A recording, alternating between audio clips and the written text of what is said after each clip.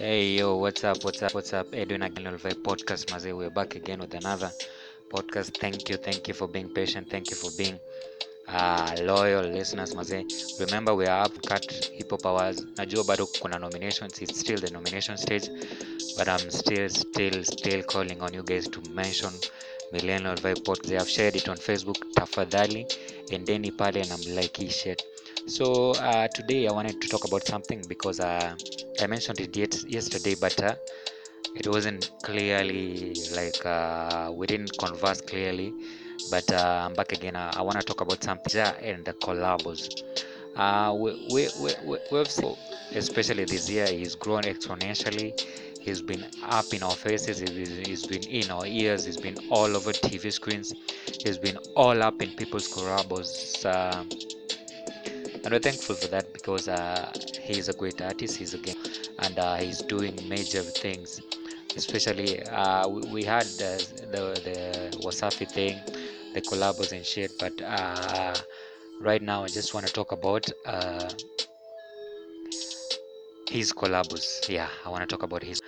It's gotten to a point that we are actually like not really failing them per se because it's been one style. Yeah, he released a song like yesterday, I think. Yeah, the song is a collaboration with the Saru, and the song is called Leo. It's a dope song. It's a great song, but if you ask majority of the people, like sometimes it sounded like it was forced and shit. Like we didn't actually get the vibe. We didn't actually appreciate the content we did.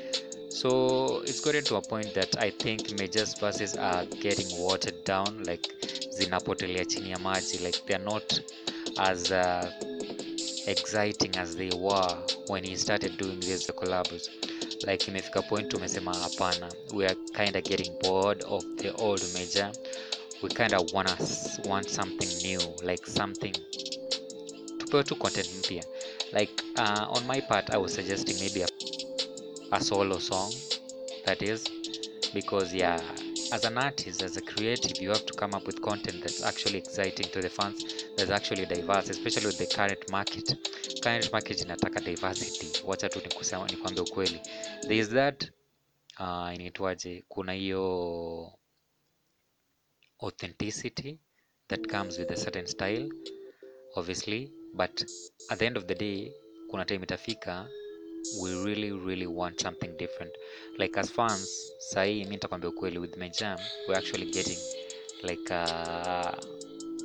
there's this one sound that's coming out that's not really impressive.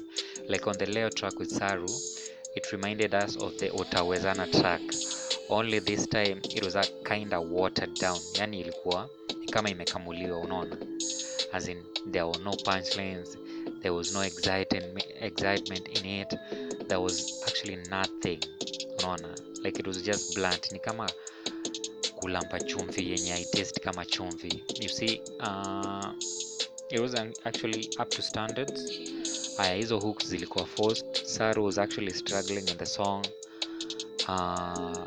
It just felt like, yeah, Mejja ameanza kuwa kama miwa. You see, miwa ukianza kukula, at first it tastes sweet, nini ukianza kula, but at the end inageuka kama Big G.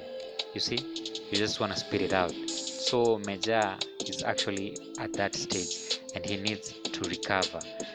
Maybe arudi kwa the council, they do something, or he just, but I would really suggest a solo thing, like just a solo song, because yeah, we need it right now. We need it because yeah, content iko, but hapana, we really want a different Mejja, like a diverse Mejja, not a different Mejja, a just diverse Mejja, you see.